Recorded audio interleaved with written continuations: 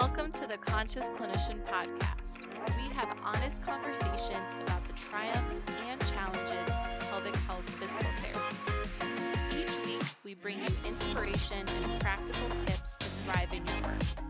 And now, here's your hosts, Dr. Monica Stefanovic and Dr. Sammy Steele. Hey, Sammy. Hey, Monica. So, thinking about today's episode, I kept coming back to the word resilience because 2020 has tested everybody, bar none. This was the craziest year of my life. I just did not expect everything that happened this year to happen and to be occurring on such a global scale. So today, how about we dive into resilience together? Love it. I think Okay. we all need a little bit more of that right now. And we've certainly had our practice with it. I think sometimes we forget that we have been resilient. Like you have survived 100% of your worst days. Yep. You know, it's probably an Instagram quote I read, and I do still think of that. Like we are all here. Monica, what does resilience mean to you? Yeah, there's such a wide range of places to go with this, first off. I think my best definition right now, and I'm pretty sure I read this somewhere and I'm paraphrasing it, is persisting in the face of adversity. I think of it as shifting from surviving to thriving because I think survival mode gets us through everything. And when I think of resilience, there's an element of survival because you're only resilient in the face of a challenge. So there's always something you're grinding against, so to speak. However, I think when someone is highly resilient, they've still found a way to keep the essence of themselves fueled and engaged in the midst of that. When I think of times where I haven't been resilient, I almost think of losing key parts of myself, like maybe not drawing on my creativity as much, or something was lacking in a way. Yeah. What do you think of that? When we're in survival mode, we are kind of just going back to basics, and we don't have a lot of that extra room for creativity. We don't have a lot of extra brain space for the extra things that make us who we are and make life worth living. In my mind, the term resilience had been like a bolstering against adversity. So you're bolstering yourself and building yourself up the best that you can to handle something negative that comes your way so it doesn't completely destroy you and make you fall apart. But I think that that extra layer of also thriving on top of that is a really great thing to strive for. Yeah, I like how you said bolstering because the other way I've thought of resilience is the load versus capacity. Can you picture that graph from tissue loading? Like when load exceeds capacity is when we develop pain or tissue damage, however you want to take it. And I thought of that this morning while I was reflecting for us. And I thought when our load is more than what our survival, or better yet than survival, our coping capacity is, then we're at risk of burnout and all these other, we'll call them drains on our system. And so it's not necessarily the amount of load, because I think the amount of load for every person is different, right? Like what might require me to practice all my resilience skills for you might not actually, or vice versa. So it's hard to say like this event is going to require you to be resilient. I think if we exclude all the huge things that we can think of, right? Like a death, loss of a home or job or something, when we take out those big events and we're focused on the day-to-day things that require us to be resilient, that's where we have a lot of variability in loading. And again, our capacity to handle that type of event is going to vary. And we can build up our capacity just like we practice with our patients. I think there are things that we do that increase our capacity, and there's things that decrease our capacity. And I think we can, to some extent, affect the load upon us. How much and to what extent will probably vary depending on the incident. If I'm overburdened at work because I've said yes to a million things, then I can affect that load. I could do something to change it. If I just suffered a loss of a person in my life or some other event, there's probably not much I can do to change the load of that. So I'm really going to have to focus on my capacity building at that time. It's interesting you bring up the things you can and can't change because in my research on resilience, I encountered a common theme, which was people who feel helpless, people who feel like they can't change a situation, are the ones who often lack resilience. Because Mm-hmm. you think about those experiments that they did on animals where they would shock them repeatedly, and if there was no way for the shock to stop, then the animal would just give up and they just become helpless. Even if there then is a solution that's introduced, the animal doesn't even find that solution. It's a horrible paraphrasing of that study, but basically the message is that humans are probably the same way. If we're constantly getting barraged with things and we feel like we have no way to stop it and no self-efficacy, I guess, to stop that Mm-hmm. overloading or that damage that's occurring, then we're just going to fall into despair a little bit. And that seems like Yeah. the opposite of resilience. And I think that there's experiences we have in life that might teach us that we are helpless. And I think of trauma, big T, little t, persistent traumatic experiences, especially like those things that you might not put a label to. And definitely the things that you can put a label to, sexual abuse, abuse of any kind, traumatic losses, etc. And when we get to that point, or we see someone in that point, just giving them the basic self help advice is not enough. Like you mentioned, those animals weren't looking for the lever or the button to push that would stop whatever shock was happening. They're not looking for it. Kind of like we talked about with pain catastrophizing, your brain actually remodels to where you're not looking for solutions. You have, in a spiritual way, like you've lost touch with your creativity, with that thing that would make you think of a problem in a new light or try something different. And so I think it's about reconnecting with that. And I think we can do that in different ways. We might need help to do that. I actually would go so far as to say we do need help when Mm-hmm. we're in that type of space, when we have that battle with an external locus of control. We need to find and probably have help to find that internal sense of focus. And that's interesting you bring it up because to a certain extent, I do think that locus of control is a personality characteristic. People naturally have different levels of it, nature versus nurture. I'm not sure, but I see it in my patients and all the people in my life. There's different levels of what they think they can influence.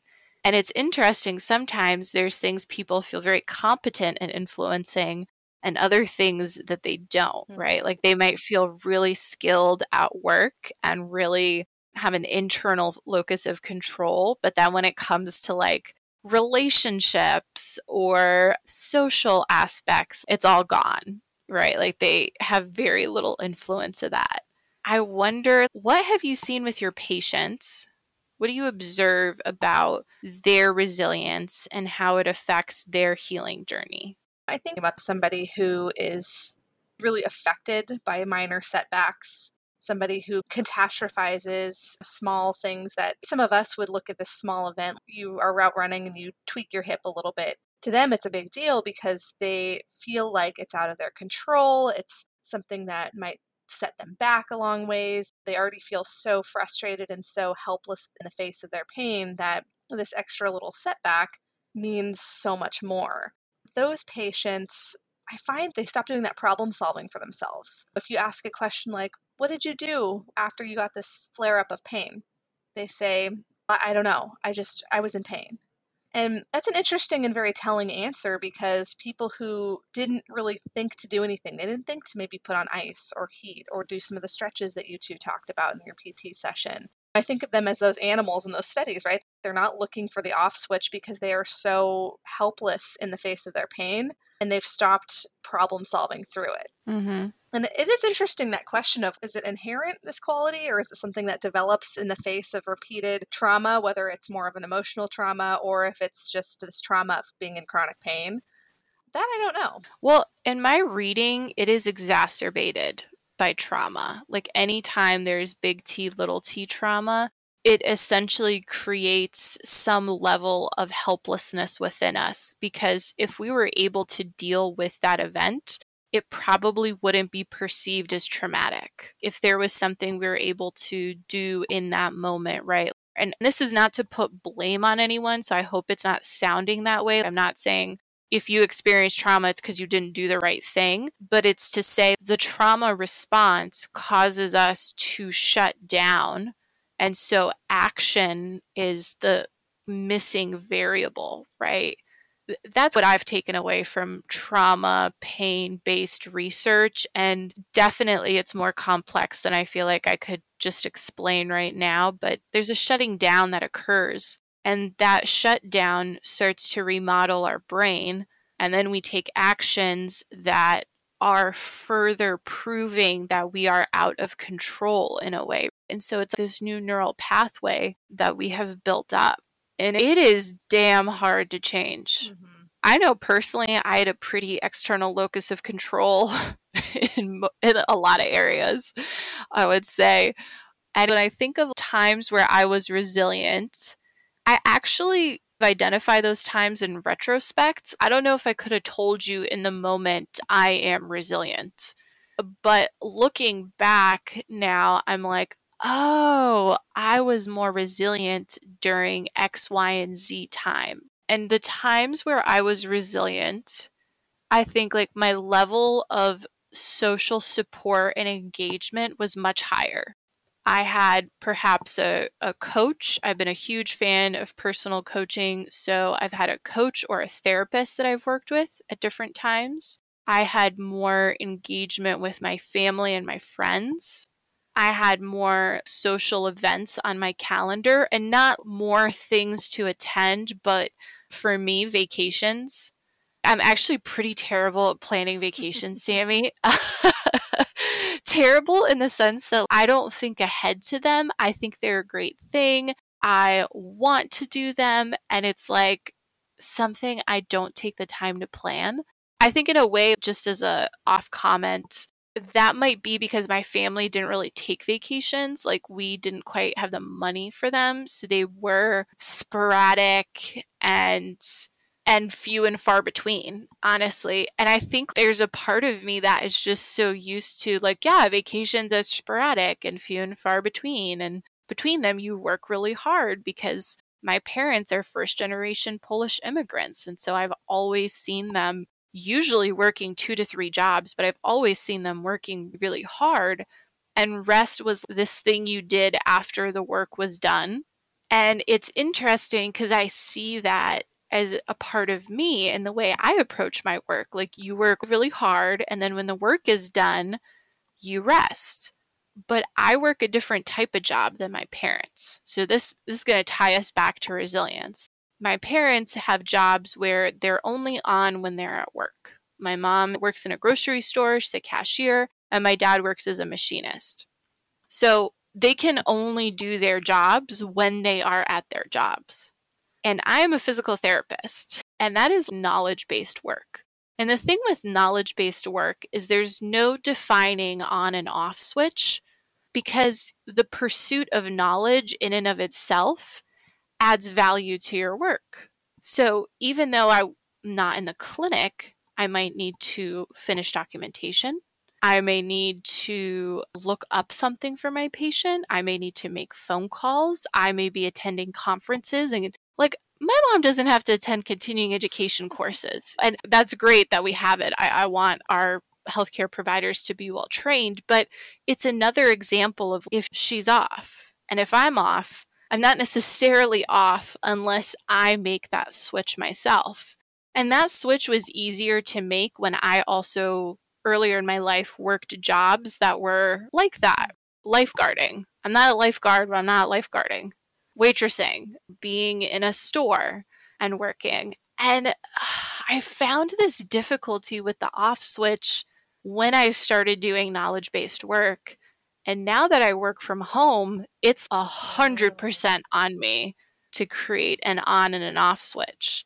because there is no definition around it. And I think now that I also serve in roles like having a leadership position within the residency, again, there's no office that I go to where I am the mentor coordinator and then I am done and then it's over.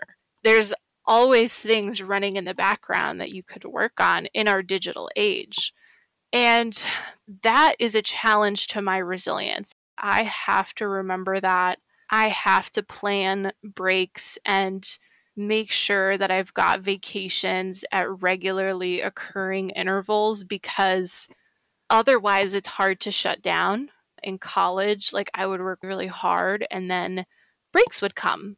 And so I'd have a summer break and a winter break and a spring break. But I don't have that as a PT. Yeah, There's no yeah. break, you know?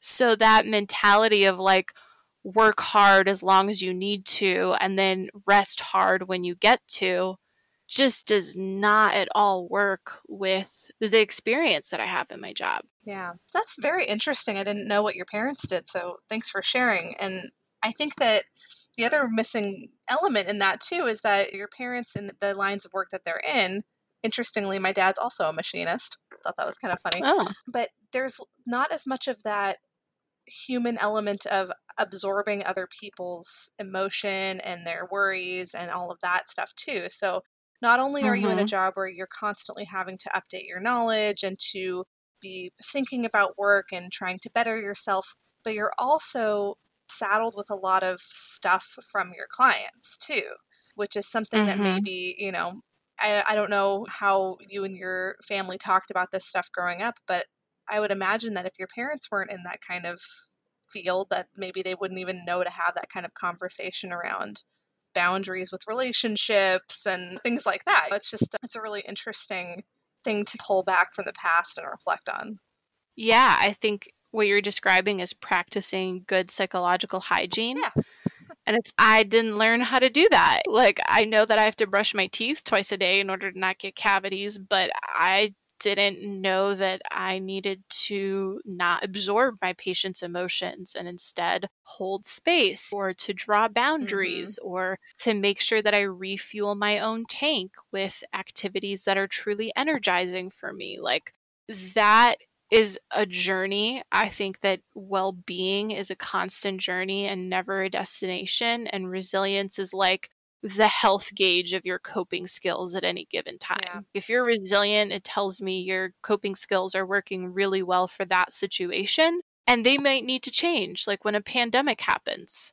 I think a lot of people would probably say they felt like they were thriving before it, and then their whole world was turned upside down. Yeah, totally. I'm curious, with this work from home that you're describing, how have you had to change your routine to draw those boundaries? How have you had to structure your life differently or make different coping skills in order to maintain some sanity with 40 hours a week of online patient care? That sounds really challenging. Yeah, great question. A couple of things that have helped me is, one, I do need to shower and get dressed for work in the morning. There's something about a morning shower that I think reminds me maybe of my old routine, but it tells my brain we're doing something new. And some days I do wear sweatpants to work, I'm not going to lie to you, but at least having a nicer top, still doing my makeup at least a little bit, doing my hair, those types of things tell me this is different than when I'm relaxing. So having those elements of my routine, there is a huge difference for me when I don't do my makeup versus take that time to get ready, and making sure as best as I can that I'm not just running into work at 7:58 a.m. It wasn't great before if I ever had to do it, and now it's definitely not. And to that point, planning my day, because I haven't been at 100% utilization or productivity, which means I've had more projects. And with projects, there's a lot of soft deadlines sometimes. Not all of these projects are like, submit to your manager by this date. And that means juggling several different things. I'm not a natural planner if left to my own devices either. I make lists and then I forget where the list is, so that it's not really helpful that I made it in the first place. But I do journal a lot. And I found that scheduling my day. I write today at a glance, and then I write my day out. And I even go so far as to write my work day out and to say, okay, I have a patient at 8:45, and then I don't have a patient from 9:30 to 10:30. What is it that I want to do with that time? Because if I don't do that, I'm actually probably going to not use my time very well. Let me just say that. Yeah, I'll get sidetracked into something else and I'll forget that I actually had these tasks that I wanted to get through. And switching over my setup, I have two laptops. I have a work laptop and a personal laptop, and I don't do personal things on my work laptop. And if I'm doing anything work related, like even teaching a weekend course for the residents, I use the work laptop and I leave my personal devices for my personal use. So that's a really firm boundary. And that means my desk is pretty much set up for work Monday through Friday. And then on the weekends, if I'm on there because I'm writing or playing around or doing something else, I switch over, I take off the mouse, the headset, the laptop, I clear it all out, I put it in the closet so I don't see it, and I put on my personal things on there. So that's another boundary. And I take my breaks. I don't work through my breaks. I take 2 half-hour breaks in my day right now because I'm in Central Time and I still work Pacific Time. I treat a lot of California-based Googlers. So when I have my 2 half-hour breaks, I need to take those breaks. And I'll put on a show sometimes. I'll take a nap. I'll go for a walk. I'll just do something different, call a friend, something else during that time. It sounds like you've developed these really firm, both physical, like with the desk idea and the work laptop, and then also emotional boundaries with work. Do you ever find that you get tempted to work more on the weekends or do documentation off hours? Or has that been a problem during All the the pandemic time. for you? All the time. It's never not a temptation because nobody is sitting there counting my hours minute by minute and being like, oh, you clocked in, you didn't clock in. I'm not PRN. So there is definitely a big trust that my employer has to say you're going to be productive during these times. And there has to be accountability on my part to be productive during those times. But definitely, I'll be like, oh, I'll just document a half hour later. And Yeah. and I think it's hard, mostly the mental disconnection of thinking about work, which is something that I already experienced before working from home, was that never ending to-do list or those Sunday scaries. Okay, this week's coming up. What didn't you do for this week, or what do you have to do for this week? So I think for psychological hygiene there, it's making a list, making a plan, and also at a certain point, it's honestly meditation. And I'm just not going to go down the what if with my brain right now. Thank you for that reminder. Yes, I did not send that email. If it's really important, then let me set a reminder and put it in my planner. And if it's just this ruminating thing, I can't worry about it. If I'm not planning it, if I'm not doing something about it, I have to let it go and remember that it's okay to really refuel and Yeah. recharge. I don't know about you. I felt when I was working 100% online at the beginning of the pandemic, because you're not seeing a full caseload at any given time. And with that added pressure of the pandemic, feeling insecure, like, is my job still going to be here in 6 months? Am I still going to have a Mhm. paycheck coming in? I almost felt like there was more pressure to get things done and work off hours. So there was a pressure to be producing more projects or presentations or making updated patient handouts or an informational class for patients. And I felt like if I could produce enough of that kind of stuff, I could demonstrate some sort of value to the company at a time when things were feeling very unsteady. I felt like that was Mhm. a big strain at the beginning of the pandemic on myself. And I don't know if you experienced that too, but there is this different vibe to just seeing an 8 hour day of patients versus having all these additional projects and having it be a loose deadline and something that you're running by yourself. Yeah, I think you really hit on it. I felt like I have to be doing something all the time. Whereas back in the clinic, if I had a patient cancellation, it would be like, yeah, I'll finish my note. I'll take care of what other activities I have, tasks, and then I might go for a walk to honestly give myself a break, like quick walk around the clinic and come back. And I think it's actually been harder to rest in some ways. Like I've needed it more because being on video for several hours a day is Mm-hmm. exhausting. I I hated it. About my that. my dirty little secret is that every now and then someone has a really poor connection. We have to talk on the phone, and I'm just like so relieved because that camera drain of having to be on while interacting with them is it's just annoying. Oh, seeing your own face is so hard. Yes, I never had to look at myself while treating people before, and now I'm like, stop looking at me, look at Yeah, them. so You know, distracting. and looking at a computer screen Mm-hmm. more, like it is literally more draining to your eyeballs. So I feel yeah. I think rest became hard and a couple one-to-ones with my manager, several one-to-ones actually. She's like, your to-do list for between now and the next time we meet is actually stressing me out. I'm not the one who has to do it, but I'm concerned for you. There are too many things on here. And that was shocking and so helpful because I realized how hard I was being on Mm. myself. I was like, what do you mean? Like the first time she said it, I remember my reaction was like, what? I am hardly doing enough. What do you mean this is too much? And she was like, no, we actually have to move some of these things. You can't be doing all these things right now.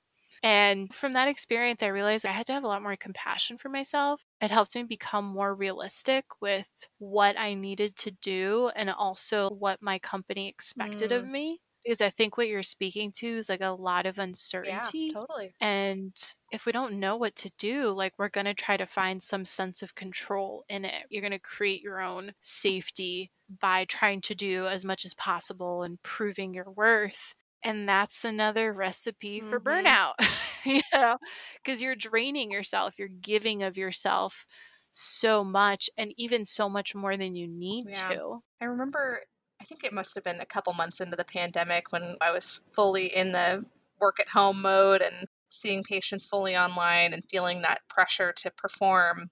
And I saw this quote on Instagram that made me take some pause, which was, you don't need to make the most out of a global pandemic. And I was like, wow, I've been really feeling that. I've been really feeling like, okay, well, now's the time. I got to take some MedBridge courses and I got to be recording Mhm. every minute of every day and demonstrating my worth. And when I took a step back and looked at kind of the messaging from the company, the messaging was, hey guys, this is a really rough time. Let's do our best. It wasn't, hey guys, you have to be performing 60 hours of work in a 40-hour work week. And I had been taking it that way because of my stress and because I needed to feel like I was controlling something. But I saw that quote and I was like, wow, okay, maybe I can just take a little step back. It didn't solve everything, but I think that it summed up so perfectly how I had been feeling. And I was like, wow, I really have been putting that pressure on myself more than I thought. Yeah, it's two totally different energies because you're speaking to achieving more in the midst of a very draining, stressful, uncertain, honestly terrible experience. And then I see the flip side of it, which is some people really did gain back so much more time. I know I did in a way because I didn't have to Mm-hmm. commute 2 hours every day, really like an hour and a half to 2 hours. So suddenly I was like, hold on a minute. I do have time to exercise or to call someone and talk on the phone. I'm definitely enjoying that part. But finding something that refuels you is different than doing, giving, because that's the energy of scarcity. Yes. And we already run on that. Like, how many of you wake up in the morning and the first thing you do is think of all the things that you haven't done yet? Mm-hmm. So when you have that happen, you're already at a deficit in the day. And then we're already living in a culture that says you have to do more to achieve and you have to have more to be enough. It's not enough that you have a life that you enjoy. You also have to make sure that it looks the way that people expect it to look. And so we're always chasing something, it seems. Like, what is the thing that will make me happy? It's a very dangerous question. Yeah, yeah. And something that's really helped with my own personal resilience at times has been not necessarily, not that I don't want to be happy, but not desperately seeking that happiness as much has actually made me happier. I think when we have that pressure to always feel happy, for things to always be perfect, then we lose some resilience when things don't go the way that we wanted them to. I think that's And things are gonna suck yeah, yeah, sometimes. things are gonna suck sometimes, and I think that's something that we need to accept in every realm of life, and I think that social media has made that hard because everything looks perfect all the time, and we have become less willing to discuss our failures and for things to just be shitty. It's funny even noticing how I interact with people in my personal life. Like, I have a very hard time admitting, like, "Oh, it's not so great of a day." We signed on this morning and you asked me how I was, and my reflex response is, "Oh, it's good." And then I was like, "Actually, no, I fell off my bike yesterday and my hands are completely wrecked right now and I like didn't sleep very well. I hit my knee. It's not like I'm gonna die. It's not the end of the world, but I have a very hard time going, it kind of sucks today." you know? And I think Yeah. that's keeping us from being resilient because we're putting up this front that takes a lot of energy too. Yes, we are all human and gosh, I don't think we were always meant to be happy, which is like shocking. I 5 years ago, Monica would have been like, "What?" Excuse me? And yeah, everything that I'm studying says happiness is a temporary emotion, and what you want to seek is congruency and integration in your life. Does what you believe match up with how you act? And if they're not congruent, that's where pain Mhm. happens because pain is the alarm signal that says something needs to change. I think that's true of emotional pain, and I think that's true of physical pain. And now I try to be proud of myself. Like, I ask, what would I be proud of at the end of the day? And that feeling bolsters my resilience in a way that happiness from eating chocolate for a moment is much more fleeting. But to be proud and say, I'm proud of the way I handled my work today, or I'm proud of this project that I'm working on, that feels, God, that feels good and a deeper kind of like sinks into my bones type of a way. Whereas happiness is like a gentle breeze on the It's like skin. satisfaction, I feel like. Feeling Yeah. satisfied with yourself and satisfied with your day versus like happy. I don't know. It feels like a different, deeper kind of thing. And I'm reminded of these things that you see online: live each day to the fullest and make sure that you're striving for happiness every second of every day, blah, blah, blah. And it's funny, you start to reflect on that. And it's, if I was living every day to the fullest, that would be so stressed. Like, there needs to be some room for routine and quiet time and reflection. And I think there's a lot of pressure to be doing everything new, new, new, go, go, go. And you think about the advice that parents get for their kids, right? Which is establish a routine, give a safe home base. Adults need that too. Adults need that quiet time and that stability. And I don't think that we always give ourselves that benefit sometimes. I think reparenting is a hot topic. Treating your inner child, triggered. I am like dabbling in that and have encountered that in different ways in the last 2 years. And I think you really summed it up is we have to be our own parents sometimes. We cannot just do the things that feel good always because that might not help us in the long run. And I am a feelings based person. I love personality quizzes, so I'm going to expose myself here. I'm an ENFP and an Enneagram 4, the self preservation subtype. And if that sounds French, don't worry about it. And if that means anything to you, this will make a lot more sense. Those are tools that have helped me understand myself better, by the way. So that's all that means. One of my greatest Achilles heels is that I'm a very deep feeler. And I believe my feelings to be data. So if I feel bad, it means things are bad. And if I feel good, it means things are good. And you can already see that is going to be tough if I'm trying to create anything that I'm really satisfied of, especially in the creative process. Because I think if it's not feeling good, it's wrong. I need to quit it. I need to stop it. I need to change it. I need to abandon it. And Brene Brown calls it like day 2 just sucks, because day 1 you're excited and you're energized and you have the idea, and day 2 you're like, how is this actually going to work? I don't know what I'm doing. Am I enough? All of that stuff comes up.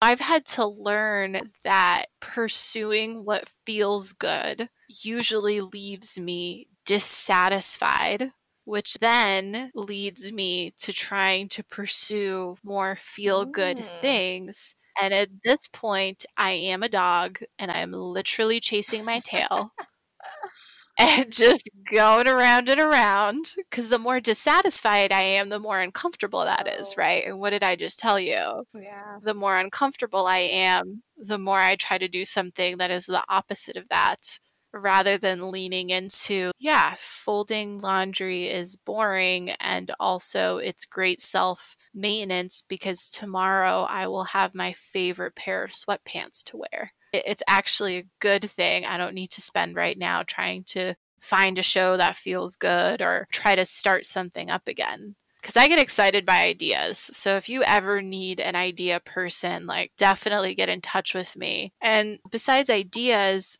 I am learning to show up for day 2 with a different mindset that doesn't say, oh, a bad feeling means stop. More like it's Yeah. data. Monica, this is so weird.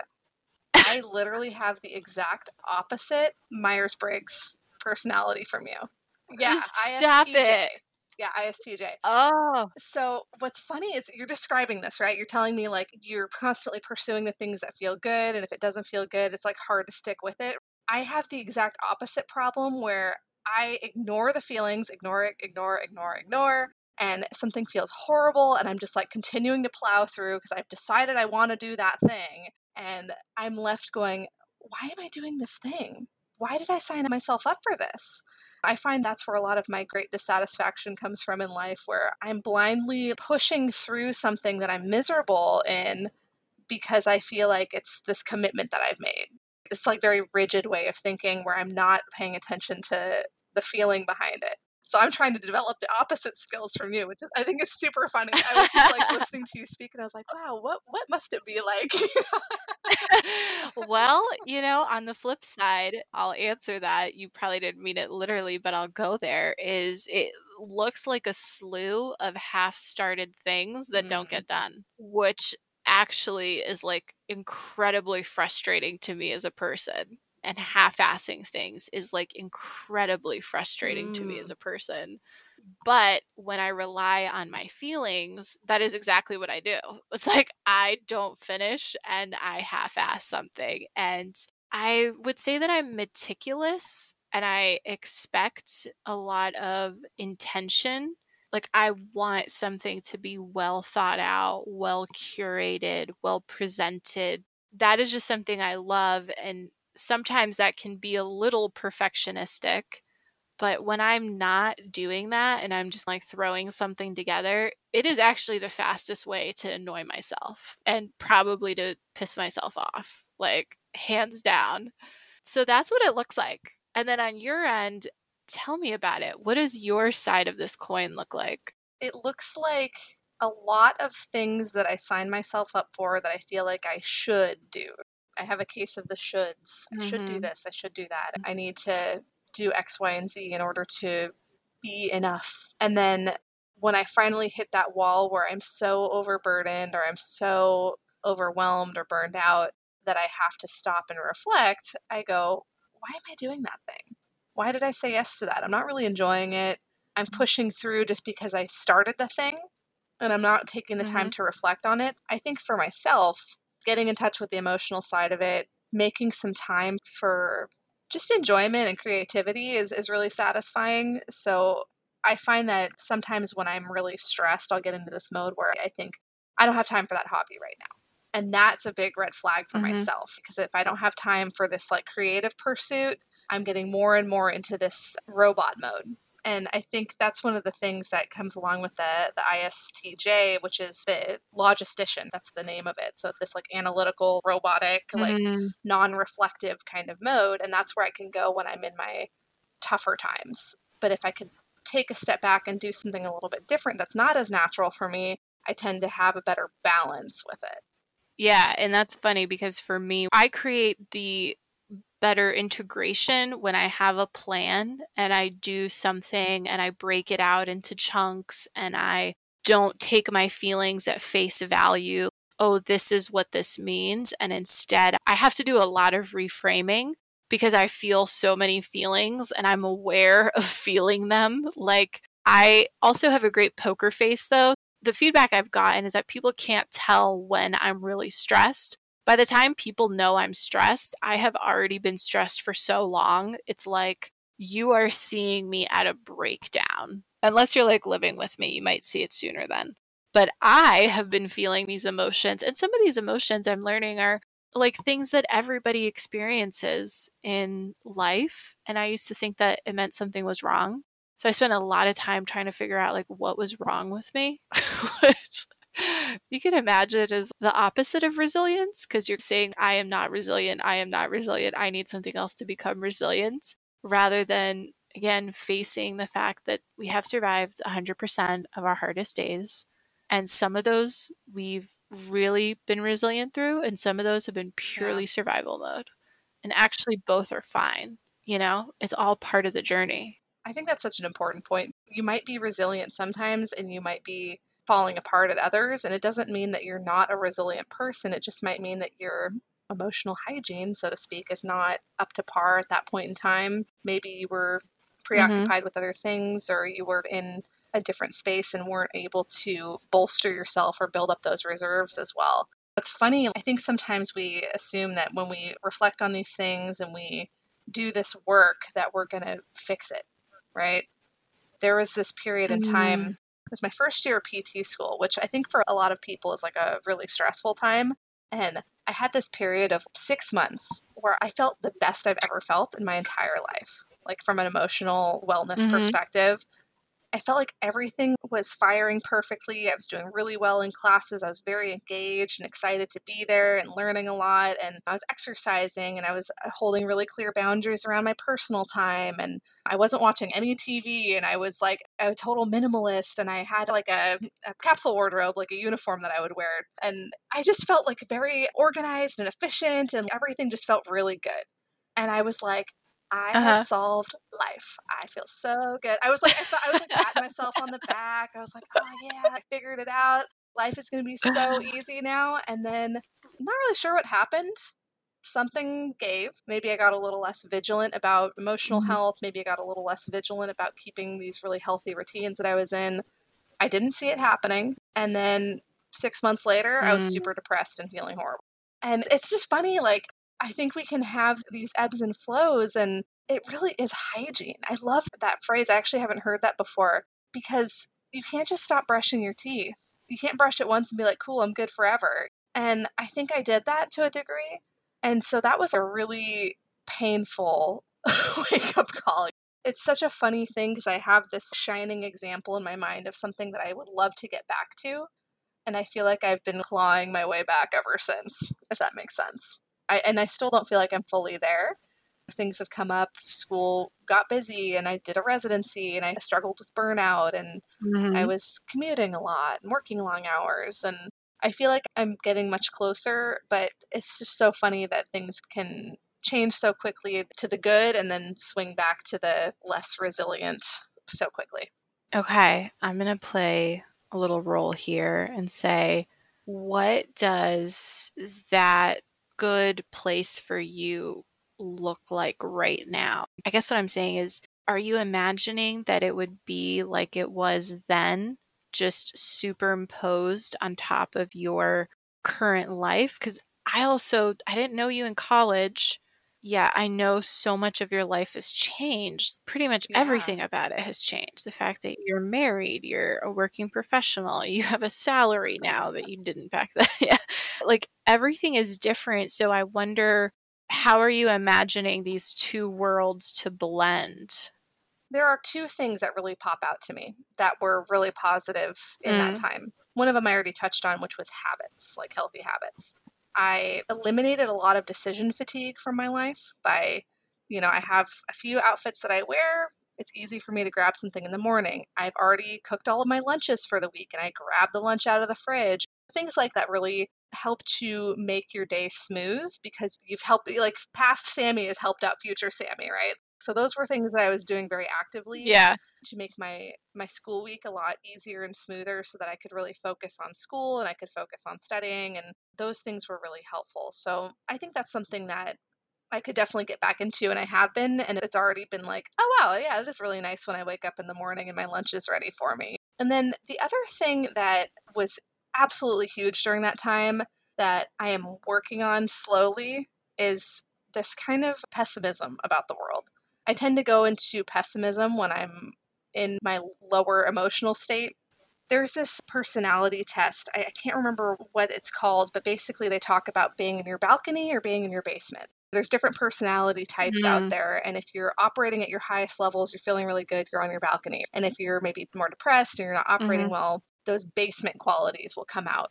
And it's different for each personality type. So for me, when I am in my basement, I tend to be more pessimistic. I tend to be angrier at the world. One way that comes out is I'll be irritated by things that are small. And I noticed this right before I had my really good period of time. I was walking around UCSF. It's a college campus and it's a busy medical campus and it's in a city. And somebody had locked their bike to a signpost and it was blocking the sidewalk. Small, right? Not a big deal, whatever. But I walked by and I was like, what an asshole. Like, who blocks the sidewalk with their bike? Who do you think you are? You think the world revolves around you and you can't even move your shit out of the way for someone who might be in a wheelchair and needs to get by on the sidewalk. Oh my God. I was so mad about it, like Mhm. violently angry. I saw this bike and I was just like fuming about it. And I walked like half a block down the street and I was like, whoa, that's not good. That person who locked up their bike has no idea that you're so pissed. They don't have any idea. They're probably having a great day, whatever, doing their thing. And I'm the Mhm. only one that's affected by this anger that I'm having. And I kept thinking back to that quote. I looked it up actually before this, which is never attribute to malice that which is adequately explained by stupidity. So that one's called Hanlon's razor. And I started applying that as like a life principle. And I changed it from like stupidity to more Mhm. ignorance. So every time I'd find that, I'd have that flash of rage, whatever. Like some dude on the Muni was man spreading and I was mad that he was in my space. I'd be like, he probably doesn't realize. He doesn't know. He's just living his life. He's the star of his own show, just as I'm the star of mine. And at first it was like I'd be saying this like through gritted teeth. And then over time though, it started to internalize a little bit more until there was a day where I walked past a Mhm. bike kind of in a similar position and I was like, "Oh, doesn't even bother me. Whatever." And that was one of the big things that came out of that period of time in my life was that I wasn't doing as much of that anger at the world. I wasn't directing that outwards, and it was making me feel a lot more satisfied in my life. And that's a huge basement quality for me is that pessimism, that anger, that reactivity to things that people do out of ignorance. And I'm working on it, but I'm really trying to get back to that because I think it's so much easier to live your life and not be pissed all the time. Yeah, that really reminds me of the Enneagram because they talk about your highest levels of health and your lowest levels of health. And I've done a lot of personality tests. I don't know of many others that talk about that variability within personality types. They're usually like, Hmm. here's what you are, here's what you are. Okay, I might send you a quiz after to take. Maybe we'll be opposites again. We might be, which is funny because I think I always thought we were so similar from mentoring. I don't know if I was like projecting that, but maybe it's this level of self awareness that we have where I perceive you to be someone who is so willing to reflect and to go deeper into your own experience. I could see how you push through things because, again, I saw you in residency, so I get that. That makes a lot of sense.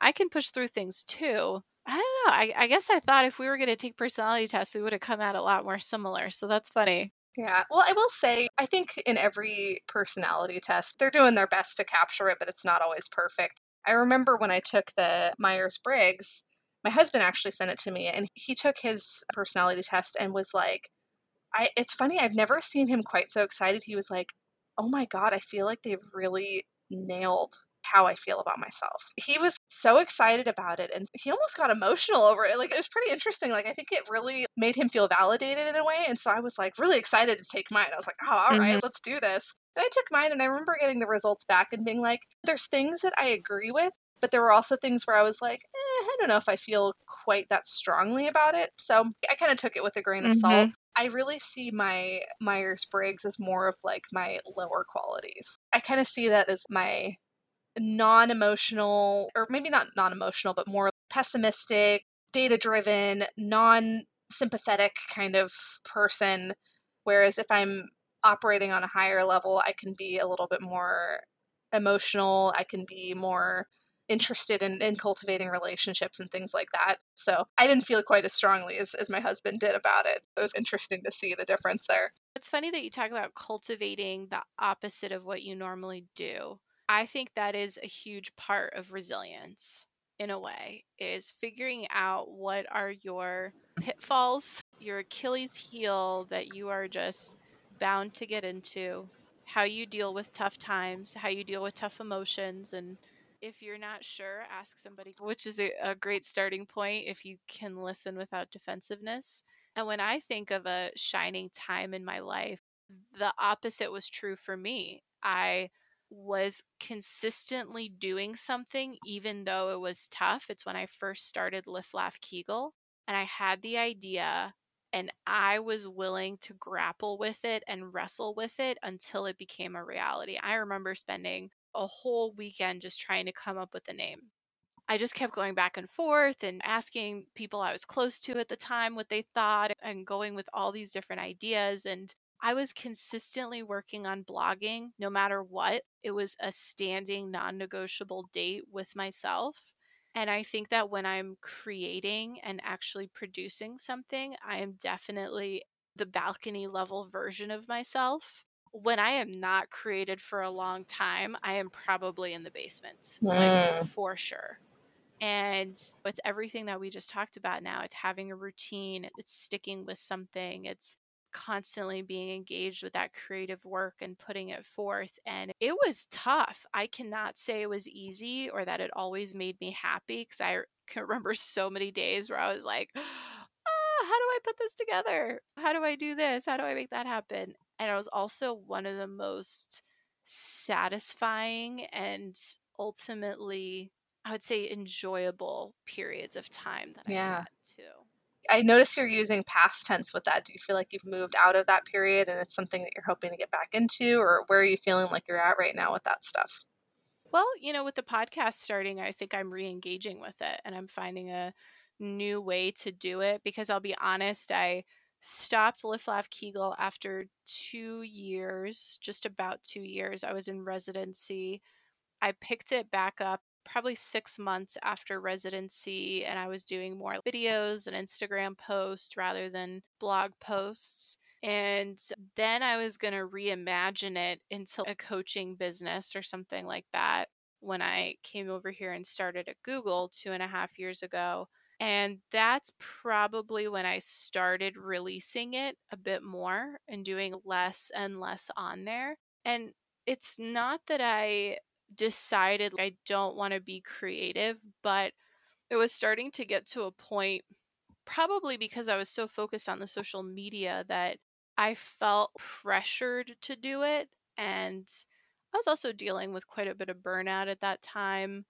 I had a huge life transition again. I just moved cross country by myself, did not know anybody, was sticking around here, and was having a hard time, honestly, with the lack of social connection that I had.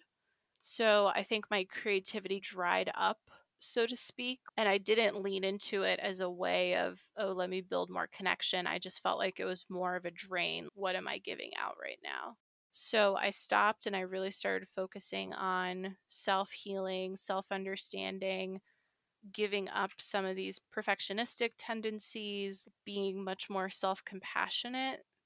So I would say I've come almost another step up the staircase. I'm at a new landing where now I'm saying, okay, with the tools that I have and the things that I know about myself, and creativity does need to be a part of it, but how do I do it in a way that also reflects who I am now? Because when I was doing Lift Laugh Kegel, I was 5 years younger. And a lot has happened in 5 years. So I love the essence of what young Monica was doing. I want to reclaim some of that. I just moved one more time. I am on like a 2-year move cycle. So there are some differences with how I'm approaching things. Life looks a lot different, and I need to make sure that I'm creating that space and I'm keeping that space sacred. So it's a very interesting question. Yeah. I think it's hard when you have those things that are so sustaining. The creativity and the creative process that you're describing is so important. But then at the same time, if it's bringing on those perfectionistic tendencies and it's bringing on that pressure, how do you engage with that Mhm. in a way that's not draining and is more fulfilling? And that's a challenge. I struggle with the perfectionism myself. I think probably a lot of PTs do. You can't really get into a thinking field and working with patients without having some of that, I think. But how do you approach it in a way where you can get it done and feel satisfied without beating yourself up over the details? Right. Yeah, it's a true practice of self-compassion. And I think it's also being more clear on what it is that I want to explore or that you want to explore, and letting go of some of the seriousness of it. Like, it's not all life and death. It's not all going to go viral. It's not about being the most unique and different and reinventing the Yeah, wheel out there. that's a great point. It's funny, I was telling my husband a couple months ago that I was really excited that you had asked me to do this podcast with you even. It's something that I would have never have wanted to tackle myself because it seemed Mm, so overwhelming, and in my mind in a lot of ways it had to be perfect, right? Oh, well, I can't podcast until I'm knowledgeable about blah. I can't podcast until I'm worthy enough, right? I can't podcast because I'm only a year out of school.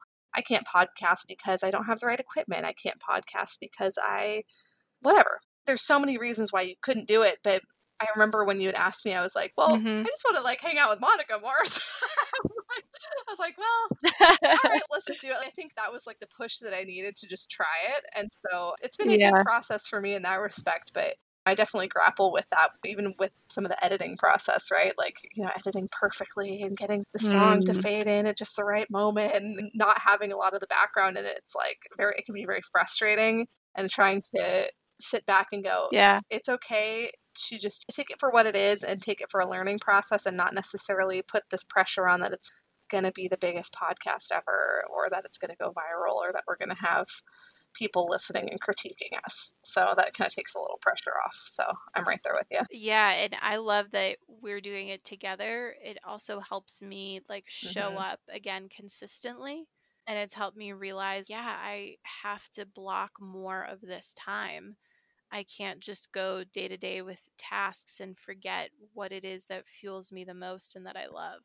So we went full circle on that. We started with resilience. I think we kept up with resilience by talking through some of our lows, some of our highs, how we combat it, how we choose to draw on opposite qualities of what we naturally get into in the basement, how that helps us rise and show up as a better version of ourselves. And it's been an inspiring hour and a half. I feel like I learned a lot about you today. Same. Yeah. And now I'm going to go take more Yes. personality tests, and we'll link those in the show notes. Awesome. All right. Till next time, stay conscious. Thank you so much for listening to this episode. Let's keep the conversation going on Instagram at The Conscious Clinician and Facebook /The Conscious Clinician. Links are in the show notes. If you enjoyed this episode, please subscribe and write a review for the podcast to grow our community. Stay conscious, everyone.